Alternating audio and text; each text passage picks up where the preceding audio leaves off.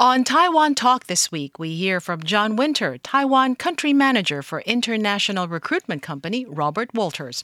He speaks to us about what brought him here and what he's discovered over the years about Taiwan's workforce.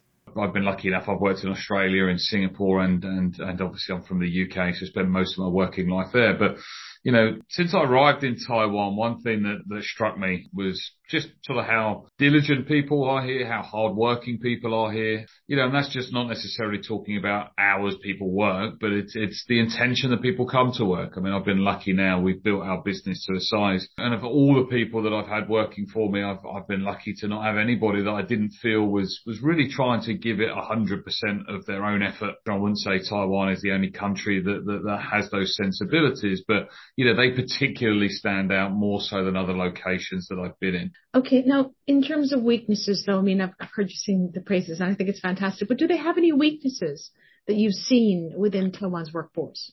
I mean, I think just that point that I would mention there, I think sometimes the sort of humility that can come with being part of a bigger whole, you know, at times, you know, prevents people putting themselves in the spotlight that little bit more and wanting to stand out as an individual.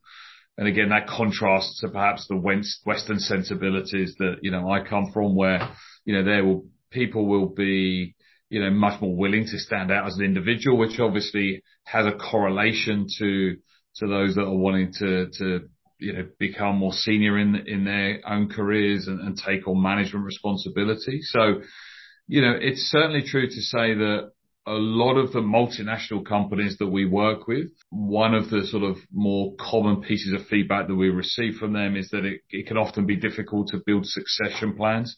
And from my own personal experience of that, it's not always that people don't have the ability to take on management responsibility. It's often finding those that are wanting to put their hands up for it and demonstrate, you know, a real desire to take on that responsibility. And I think obviously that's about standing out from the team and perhaps being a little bit more of an individual. The other thing I would sort of have to caveat that as well is, and again, I'm looking at my other experience within Asia here and say that in Taiwan, people don't have as much confidence in speaking English. You know, it feels wrong of me to obviously mention that. I'm lazy in myself. My Chinese is certainly not the greatest by any stretch of the imagination. So I'm not one to comment on other people's language capabilities. But, you know, it's certainly been something I've observed being in Taiwan that, you know, people having more confidence in speaking English, there will be more opportunities for people here without a shadow of a doubt. So it's most often the case that people can speak English, but it's just the confidence with which people use that. So very often, you know, when we have our overseas clients, when they initially interview candidates here,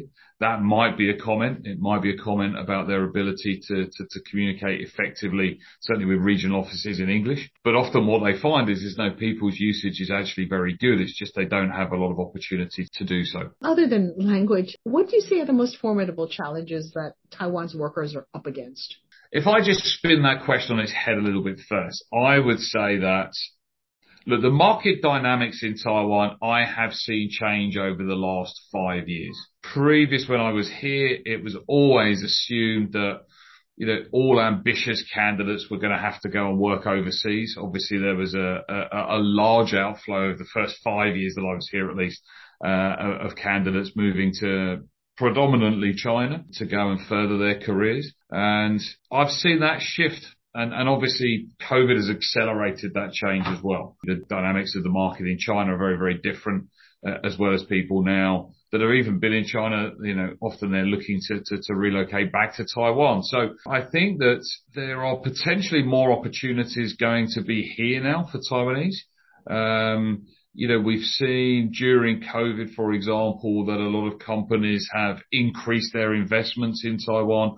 A lot of those that are in the FMCG and consumer markets, for example, recognize that, you know, Taiwan obviously had if I put it in inverted commas, but a good pandemic economically. You know, the markets remained open here and many companies were surprised by how robust, you know, their performance looked like here. And I think that has spurred a lot of companies to see what additional value they might be able to get from their operations in Taiwan. And therefore they've invested a lot more here.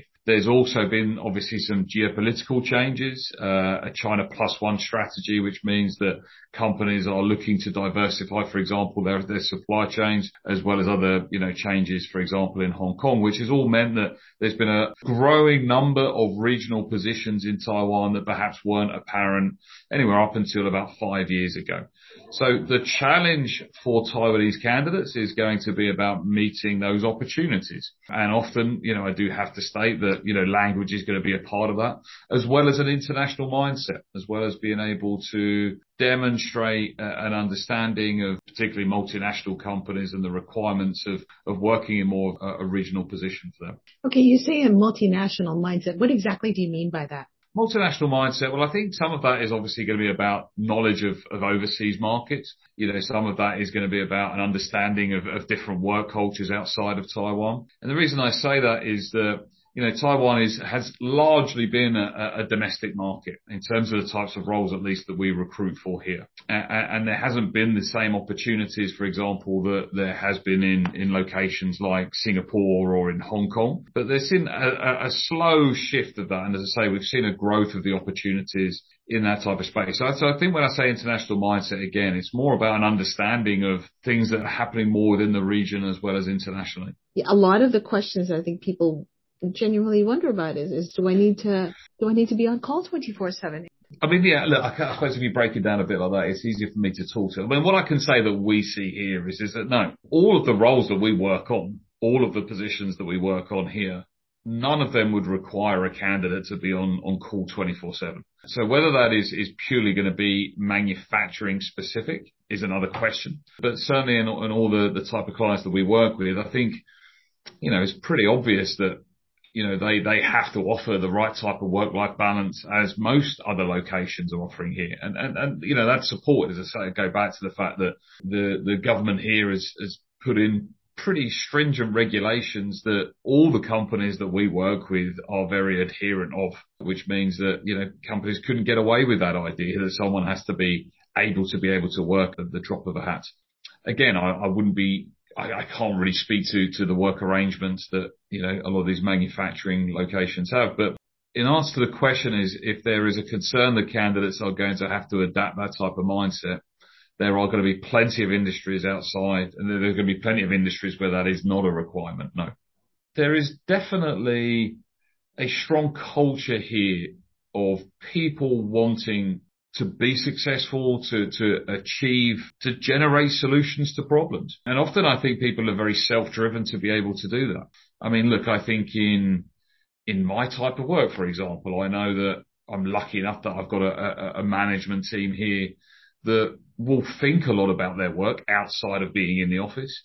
They'll be trying to think of solutions. And it's always surprising to me that any time I catch up with somebody, particularly in a leadership capacity here, someone's clearly always been thinking proactively about what they can do about issues that they're currently facing.